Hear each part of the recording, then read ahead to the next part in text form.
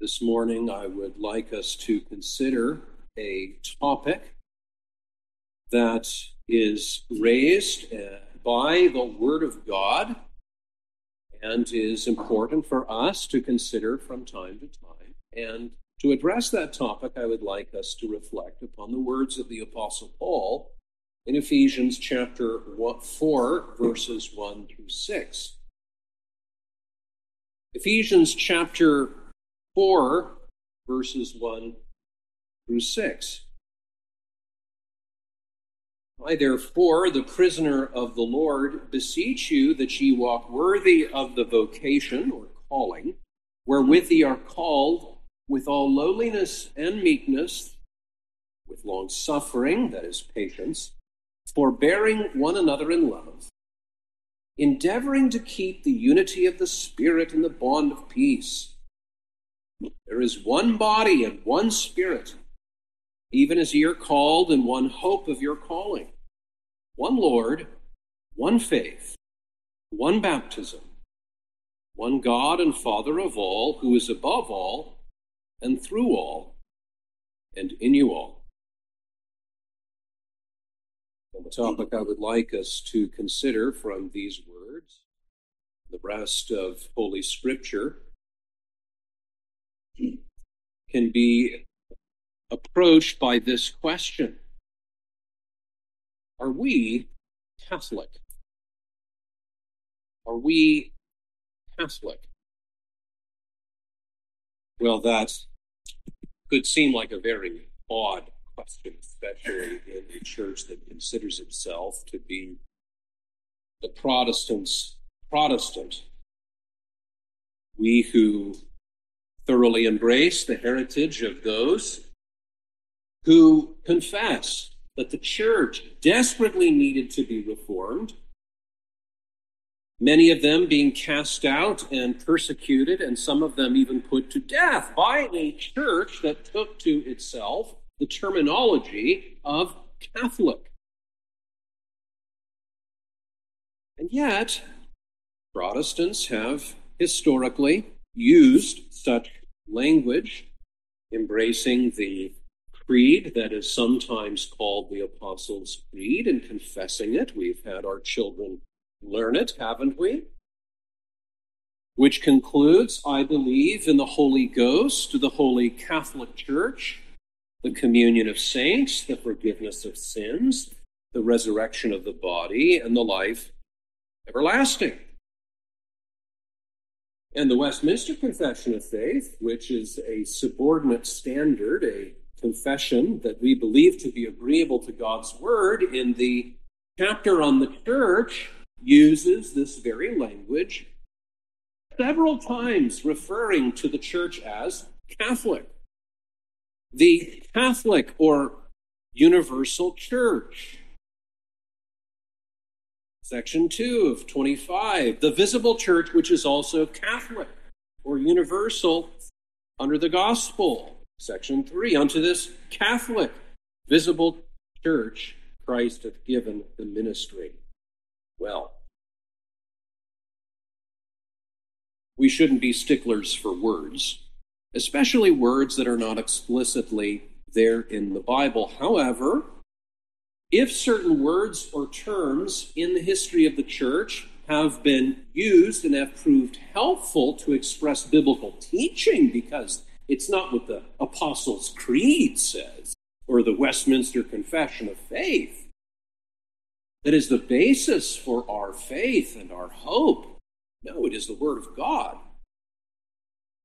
If a word such as the Trinity, which is not found in the Bible, we find to be helpful, very helpful to express the teachings of the Bible, then we should not, I think, lightly give it up, even when it becomes hijacked and abused by those who are no longer worthy of the name. But I would contend that the Church of Rome, the Roman Catholic Church, abuses that beautiful word and misappropriates it and applies it to itself when, in fact, by very virtue of consolidating all authority and power in the Church of Rome, as opposed to any other churches, and exalting one man, contrary to the word of God, to sit, as it were, as they say, in Peter's seat, and to be the head over the church, and to foist upon the true church all manner of doctrines and religious observances that have absolutely no basis in God's word, teaching a different gospel and a different salvation than by faith alone, by grace alone, in Christ alone, then that church is not worthy of a word that has been used to designate that which the Bible ascribes to the true church. Well, we are not going to be great sticklers for words, but I happen to think, as William Perkins of old, that is a term that is a good term and a lovely term and expresses the faith of God's people throughout the ages and throughout the world. As William Perkins wrote a book called The Reformed Catholic. Well, again, let us not be overly concerned about words, but the substance of it, that's what we need to get after, is the substance of what has historically been used by those whom we recognize as believers in Jesus Christ, churches throughout the world. Does the substance of this word have a basis in Scripture with respect to the church? Well, let's answer that question under 5 points. First, the Bible teaches that the church is one historically. Second, ecumenically, we'll explain that word. Third, spiritually. Fourth, visibly. Fifth, imperfectly. The church is one historically, ecumenically, spiritually, visibly, yet imperfectly. The church is one. This is really right at the center, at the very heart of what has been understood and confessed by God's people when, at their baptism in the earliest times of Christianity, they confessed not simply a particular church to which they belonged, whether Antioch, whether the Church of Crete, whether that of Jerusalem, but the Catholic Church. I believe in the Holy Ghost, the Holy Catholic Church. They believed that they were, through their confession of sins and their confession of the Lord Jesus Christ, and through the waters of baptism, that they were becoming a part of a body, a great body of people who share a fundamental oneness. We must, says the Apostle Paul, endeavor to keep the unity of the Spirit in the bond of peace. There is one body and one Spirit, not two, not three. There is one body and one Spirit, even as ye are called, in one hope of your calling, one Lord, one faith, one baptism, one God and Father of all, who is above all and through all and in you all. Whether or not this, by the hand of Paul, was capturing an ancient creed, or whether Paul was simply waxing poetic, it certainly is both creedal and poetic. The church confesses All believers confess that they belong to one church. One church. One that is not something that is just dropped out of the sky, not something that still, as it were, has its stickers on it, still in the packaging. Now, when we are reborn, everything becomes new to us. But at that moment, the Spirit ushers us into a body that is not at all new, but is very, very old. Going back to the days of the apostles and of the Lord Jesus Christ. And even to the ancient church of all the greats recorded in the Hall of Faith, Hebrews 11. We join this great cloud of witnesses when we confess the Lord Jesus, that one name, the only name under heaven by which we must be saved. And so our faith, although it is unique to us, it is shared with a great host and an army of saints, many, many, many of whom have gone before.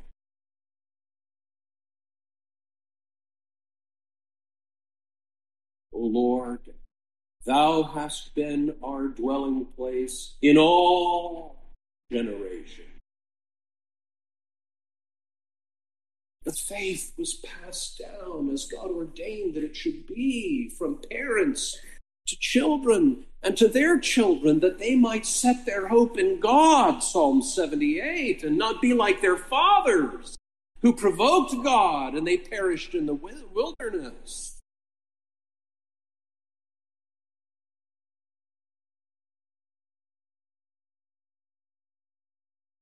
Eunice taught Lois, and Lois taught Timothy. And the torch passed from hand to hand. And it's passed down to us.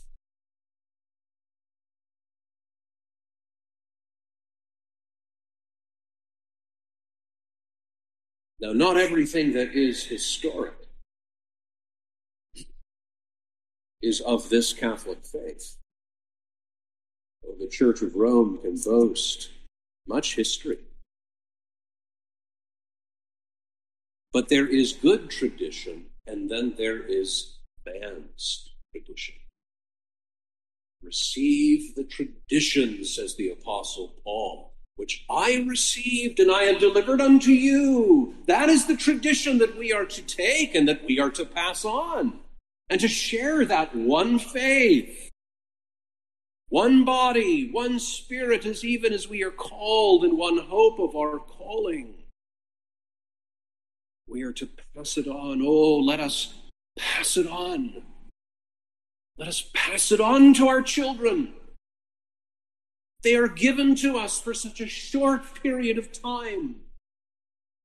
God will have us take that torch of the holy faith that belongs to all the church of all ages, and to incorporate them into that living body of those who are following in the footsteps of Jesus.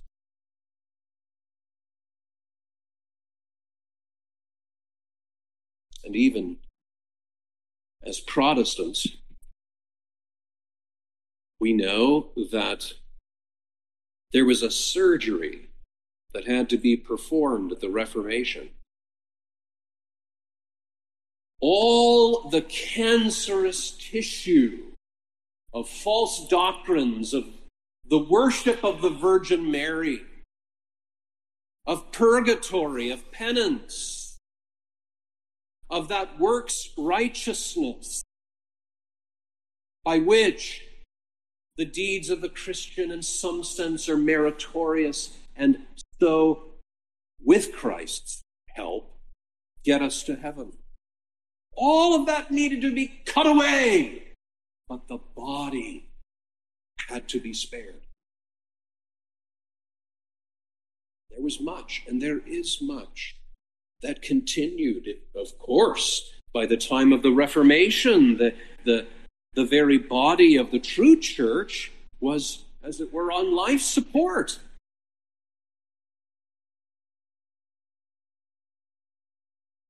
But we are in a great debt to what happened in the church before 1517, especially in those first several centuries. The Great Council of Nicaea, the Arian controversy. But even some of the great thinkers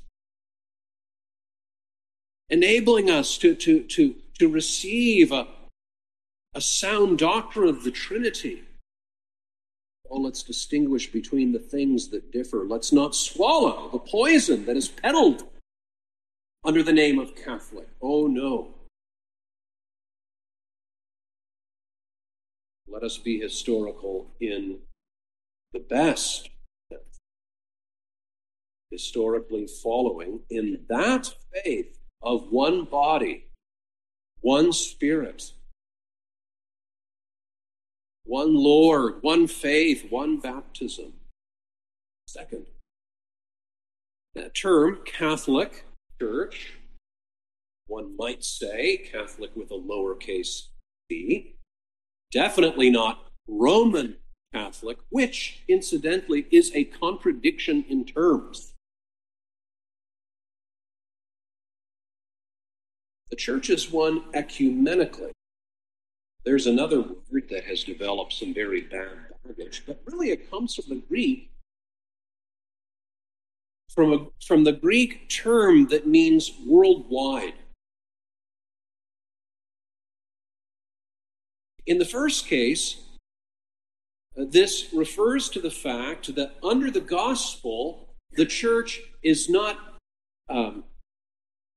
largely restrained to the people of God who were of Israel, but now is comprised of all people, both Jew and Gentile, and there is no middle wall of partition. There is no more circumcision. There are no more dietary laws, things that would create a barrier within the church. In fact, any of that creeps into the church is to be refused.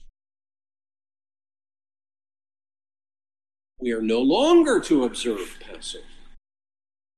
We are no longer to observe the Feast of Booths. You have some Christians, some of them may be well-meaning,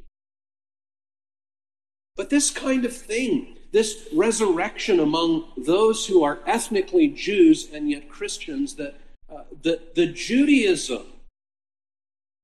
Judaism of the Old Testament and of the days of the first disciples, that has to be somehow revived. This very thing puts another wedge within the church. No, there is one church. And it's a beautiful thing when you see Jewish converts and Gentile converts intermingling together, worshiping in the same church, calling upon the Lord together. That's a beautiful thing, and it always has been. Other sheep I have which are not of this fold, them also I must bring, and they shall hear my voice, and there shall be one fold and one shepherd. So that's what Catholic also means, as the Confession of Faith puts it in chapter 25, section 2. The visible church, which is also Catholic or universal under the gospel, not confined to one nation as before under the law, consists of all those throughout the world that profess the true religion, and of their children. And as the kingdom of the Lord Jesus Christ, the house and the family of God, out of which there is no ordinary possibility of salvation. Incidentally, that's a term that our forefathers, that language comes from Cyprian, And the Roman Catholic Church liked to use that quote from Cyprian, that outside of the church there is no salvation. Now, its abuse was rejected by the reformers, but the church is not a cipher. It's not this unimportant thing that you can have if you want to, if you prefer. No, outside of it, there is no ordinary possibility of salvation. You see, that's a hat tip to the good tradition.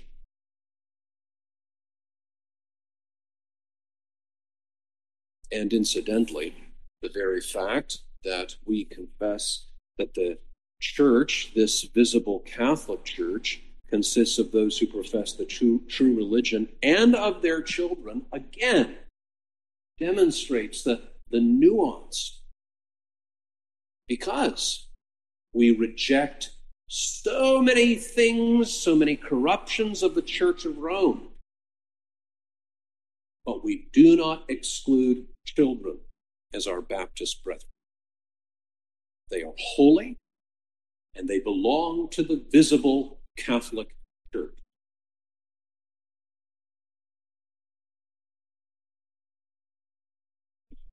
The text that our forefathers used to point to frequently for this worldwide church, 1 Corinthians 1:2, unto the church of God which is at Corinth, here's a particular church, to them that are sanctified in Christ Jesus, called to be saints, with all that in every place call upon the name of Jesus Christ our Lord, both theirs and ours. Friends, when you get saved, when you call on the name of the Lord Jesus Christ, when you get baptized, if you haven't been baptized already, it may happen within the doors of a local church, but you are not joining the local church in the first instance. You are joining the worldwide Catholic Church, the entire army of those who call upon the Lord, of which this is a chapter or branch. That is what our forefathers meant, and I think that's exactly what Scripture teaches. Now, be Bereans. I'm not asking you to believe things simply because I say it. And I'm certainly not asking you to believe things because the Westminster Confession of Faith says so. It's a tool, but nothing more than that. In fact, this word Catholic is not biblical and therefore is a tool and nothing more than that. But it's a helpful tool.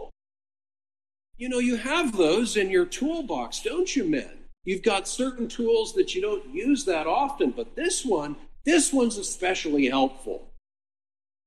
And you know what? Get your dirty hands off it if it's not yours. Are you Catholic? I am. When I pass by that local Roman Catholic Church, I will pray for them that their eyes may be opened.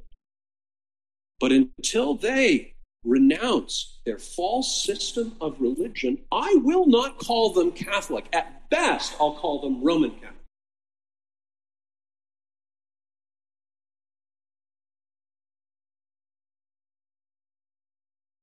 You'll pardon me for being a little jealous, because it's a beautiful concept to belong to the worldwide Catholic Church. And that wherever I go, I encounter those who belong to the same church. Even if the way it's described, even if the sign says things that, well, I'm not quite sure I align with that. Perhaps that's a little silly in my taste. But if I sit down and I talk with them and it seems as though the root of the matter is with them, you're my brother. You're my sister. I may never have met you before, You know, that happens sometimes. You're on the airplane, but you're at a coffee shop, and one thing leads to another, and pretty soon you're having a conversation with another Christian. You've never met them before, and maybe you'll never see them again. But you recognized the family. Third,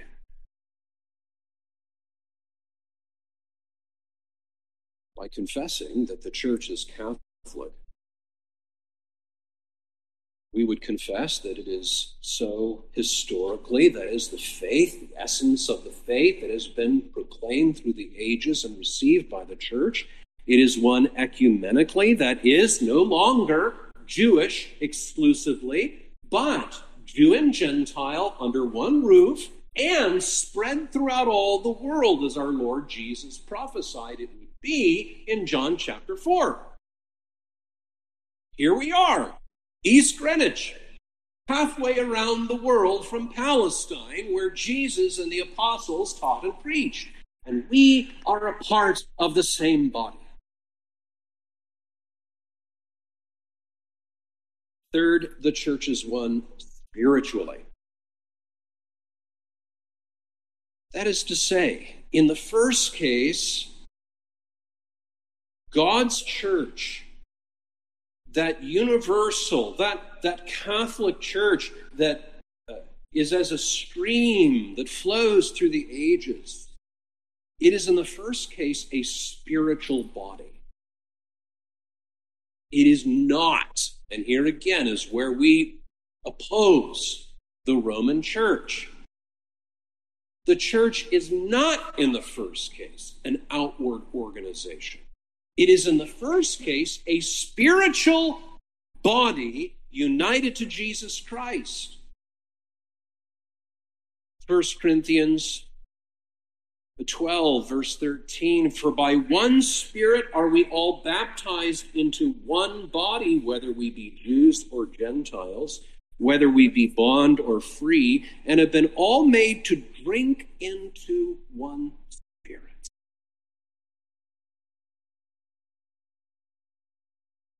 It's not by your baptism, friends. It's not by the hocus pocus of some pretended priest. It is by the rebirth, which brings forth faith that calls upon that one name. This is fundamentally and essentially a spiritual body that consists of the whole number of the elect that have been, are, or shall be gathered into one under Christ, the head thereof. And as the spouse, the body, the fullness of him that filleth all in all.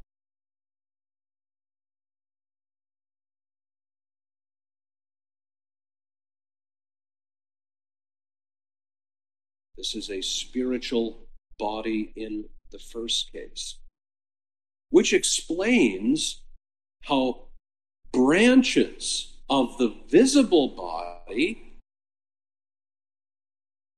can decay and fall away, and yet the universal church remains.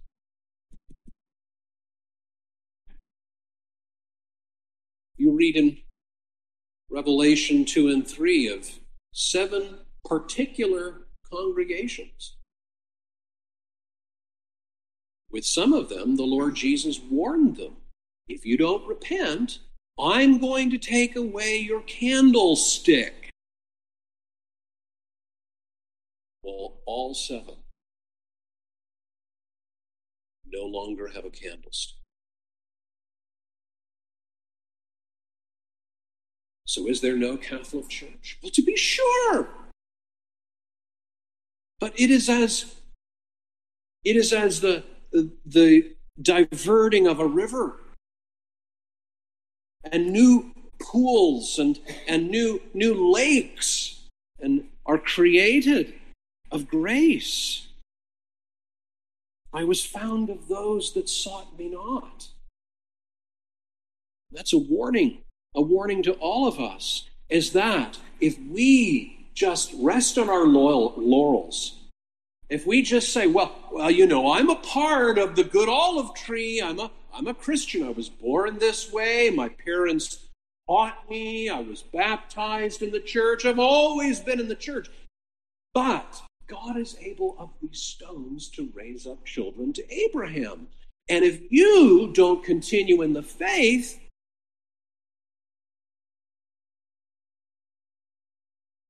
there is only cursing that remains.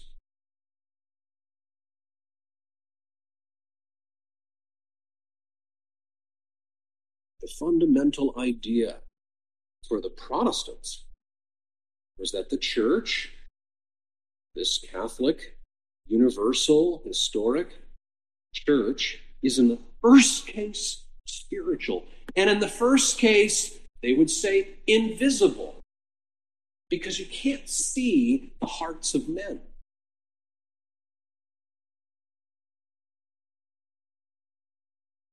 Demas joined the visible church, but clearly his heart was not in it, having loved this present world. They went out from us because they were not of us. If they had been of us, doubtless they would have continued with us, but that it may be made manifest that they were not all of us.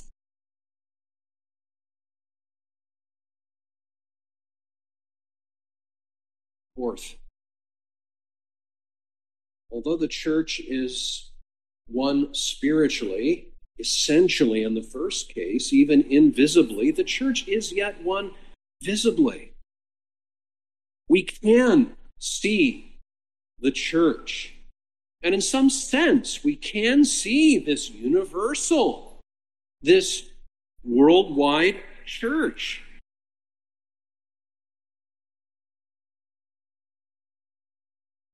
She is, as we read in Scripture, beautiful.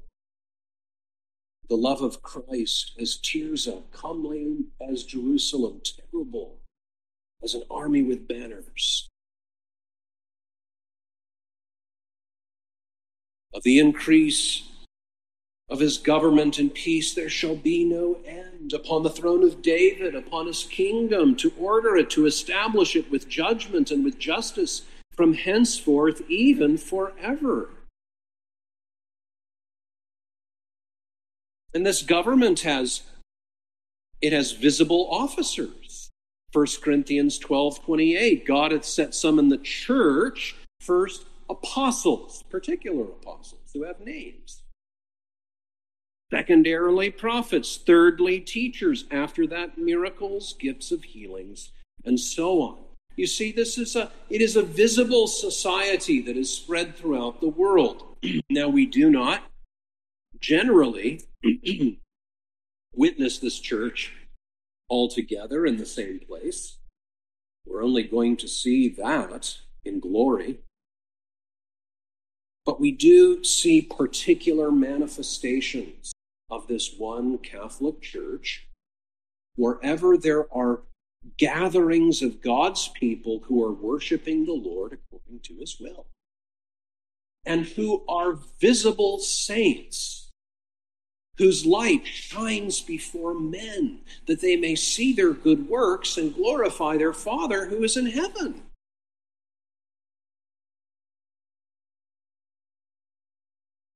But fifth, the church is one imperfectly. There is much discord, much division. Some of that is necessary, as Paul said. There had to be divisions among you, that those who are approved may be made manifest.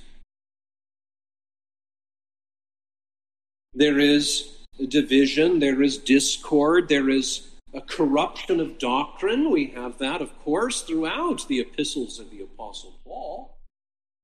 What's wrong with you people, as R.C. Sproul would say. And so even the Apostle Paul, what's wrong with you people that you should begin to question the doctrine of the resurrection? That's a part of the oneness of our faith. It's because sin continues in its individuals. And sometimes it seems so very hopeless.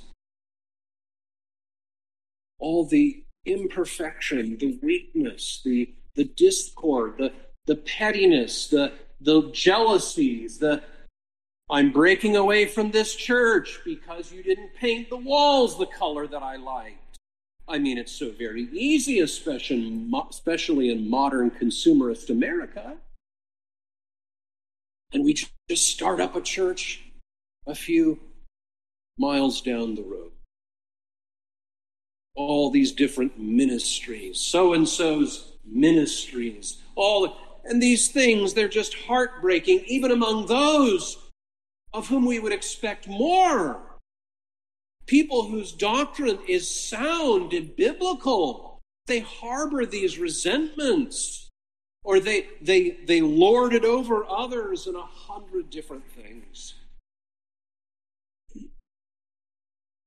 But Jesus ascended on high, not that this church of his should be in a perpetual state of weakness and corruption and disarray. But he gave some apostles and some prophets and some evangelists and some pastors and teachers. Why? For the perfecting of the saints, for the work of the ministry, for the edifying of the body of Christ, till we all come in the unity of the faith and of the knowledge of the Son of God unto a perfect man.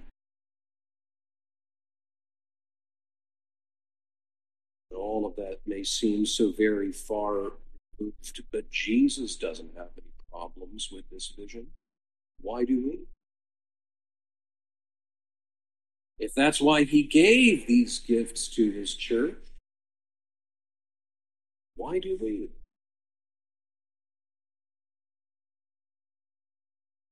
Why do we work against his prayer? That they all may be one, as thou, Father, art in me, and I in thee, that they also may be one in us, that the world may believe that thou hast.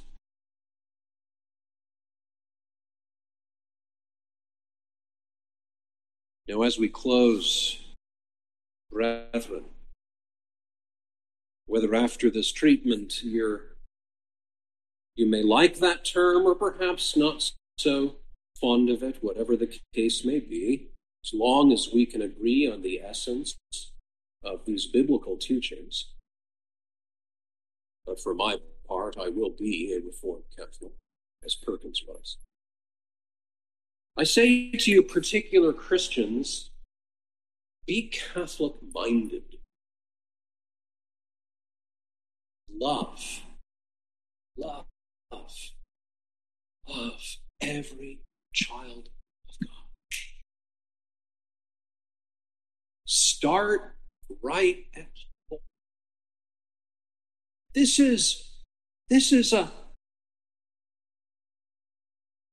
a small chapter, but nevertheless a real chapter, a real small division of that one universal church of God that confesses one body, one Spirit, one hope of their calling, one Lord, one faith, one baptism, do we not? We confess these things. Are we one?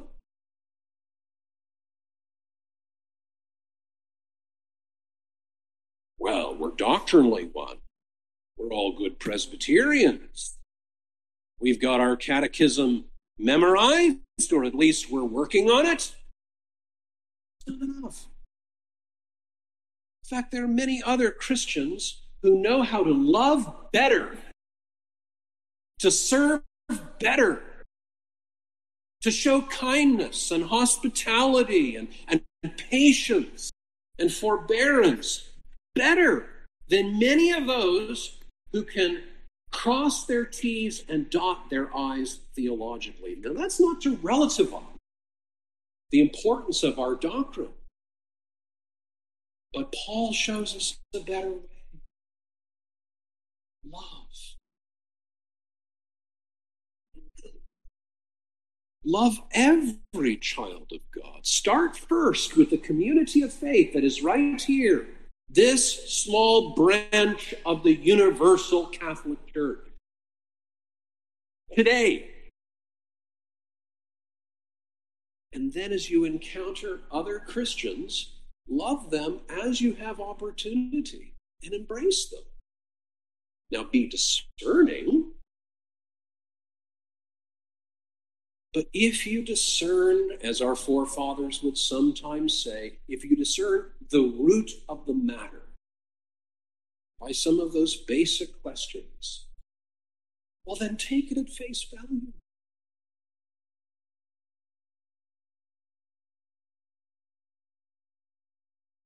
Be zealous for your denomination, but not too zealous.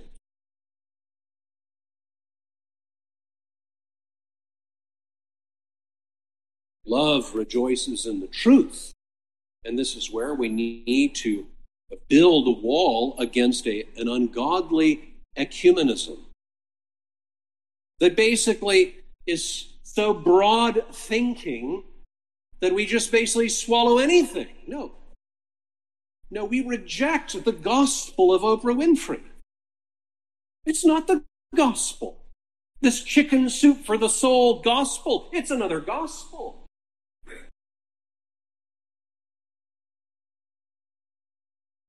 Now, the things that you have been taught, which we believe to be agreeable to God's word, adhere to and embrace and contend for as you have opportunity. And don't be ashamed. Don't be shy. God could use you as an agent of bringing Apollos into a better way. But don't be too zealous. Don't be a partisan. Now this I say, that every one of you saith, I am of Paul, and I am of Apollos, and I of Cephas, and I of Christ. Is Christ divided? Was Paul crucified for you, or were you baptized in the name of Paul?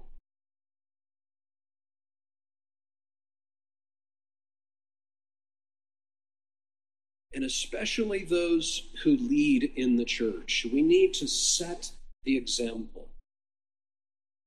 We need to set the tone.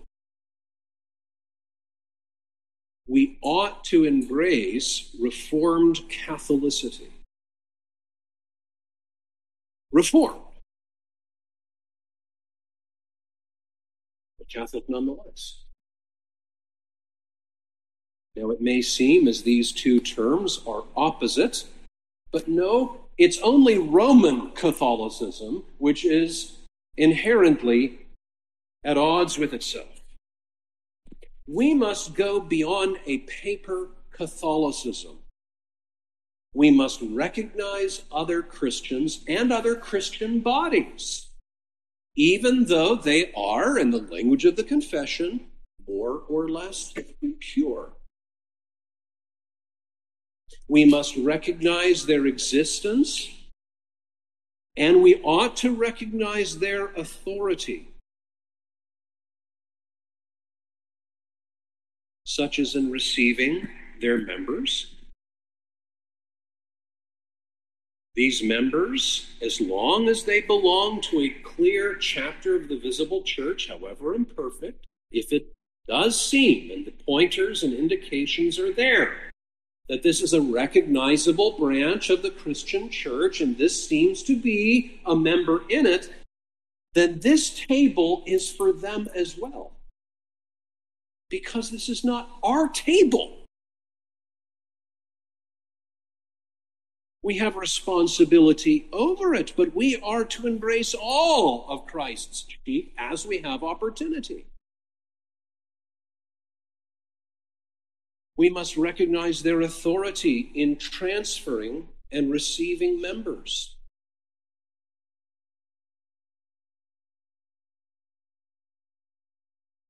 We've got to be responsible in making sure that one who leaves us is going into the proper care of another church, and not be too jealous,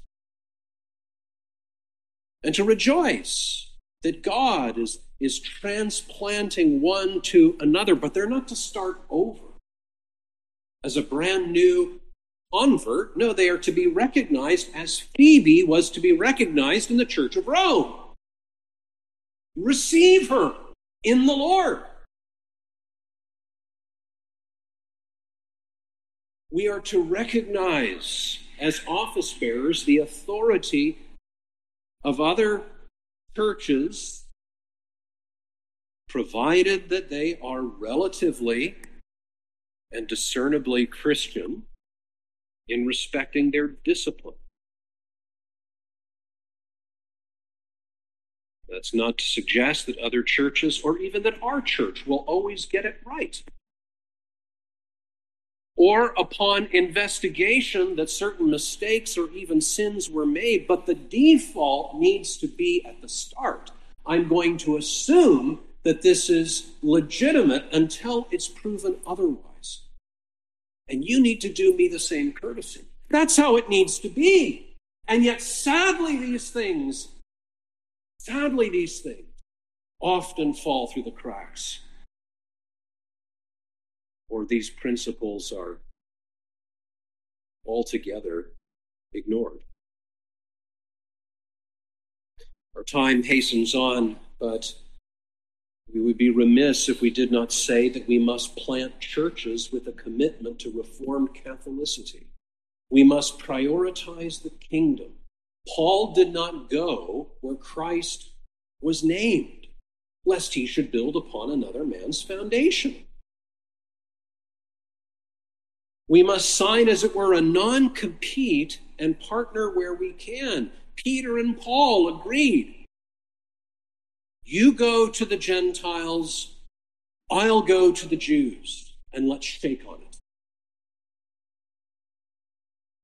Now, sometimes that's not always so straightforward. We admit that.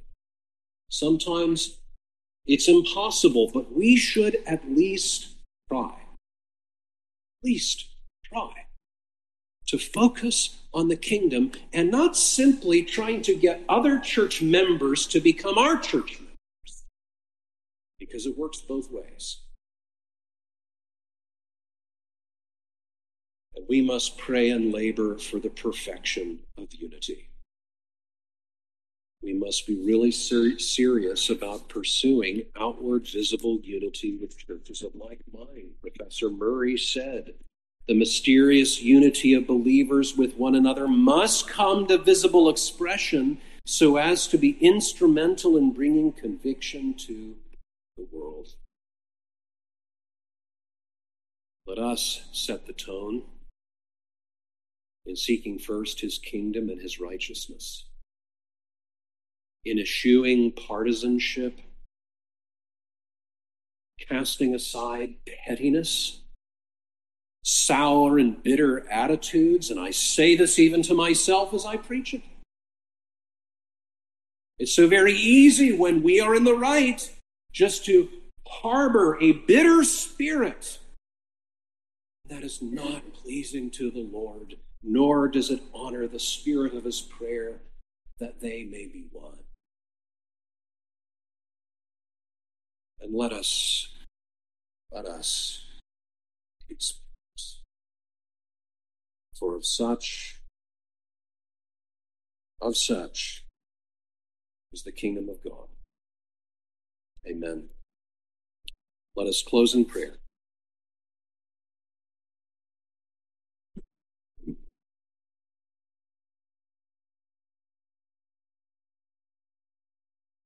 O Lord, we pray that thy church may be one. It is one, and yet, Lord, outwardly it is very divided and fractured and corrupted. But Lord, grant that we would pursue that unity, not at the expense of truth and purity, but Lord, we would labor to keep the unity of the Spirit in the bond of peace, and build up the walls, the walls, Lord, that seem to be in disrepair, and we pray thee to heal wounds and breaches, Have mercy on us now, we ask through Christ. You may be seated.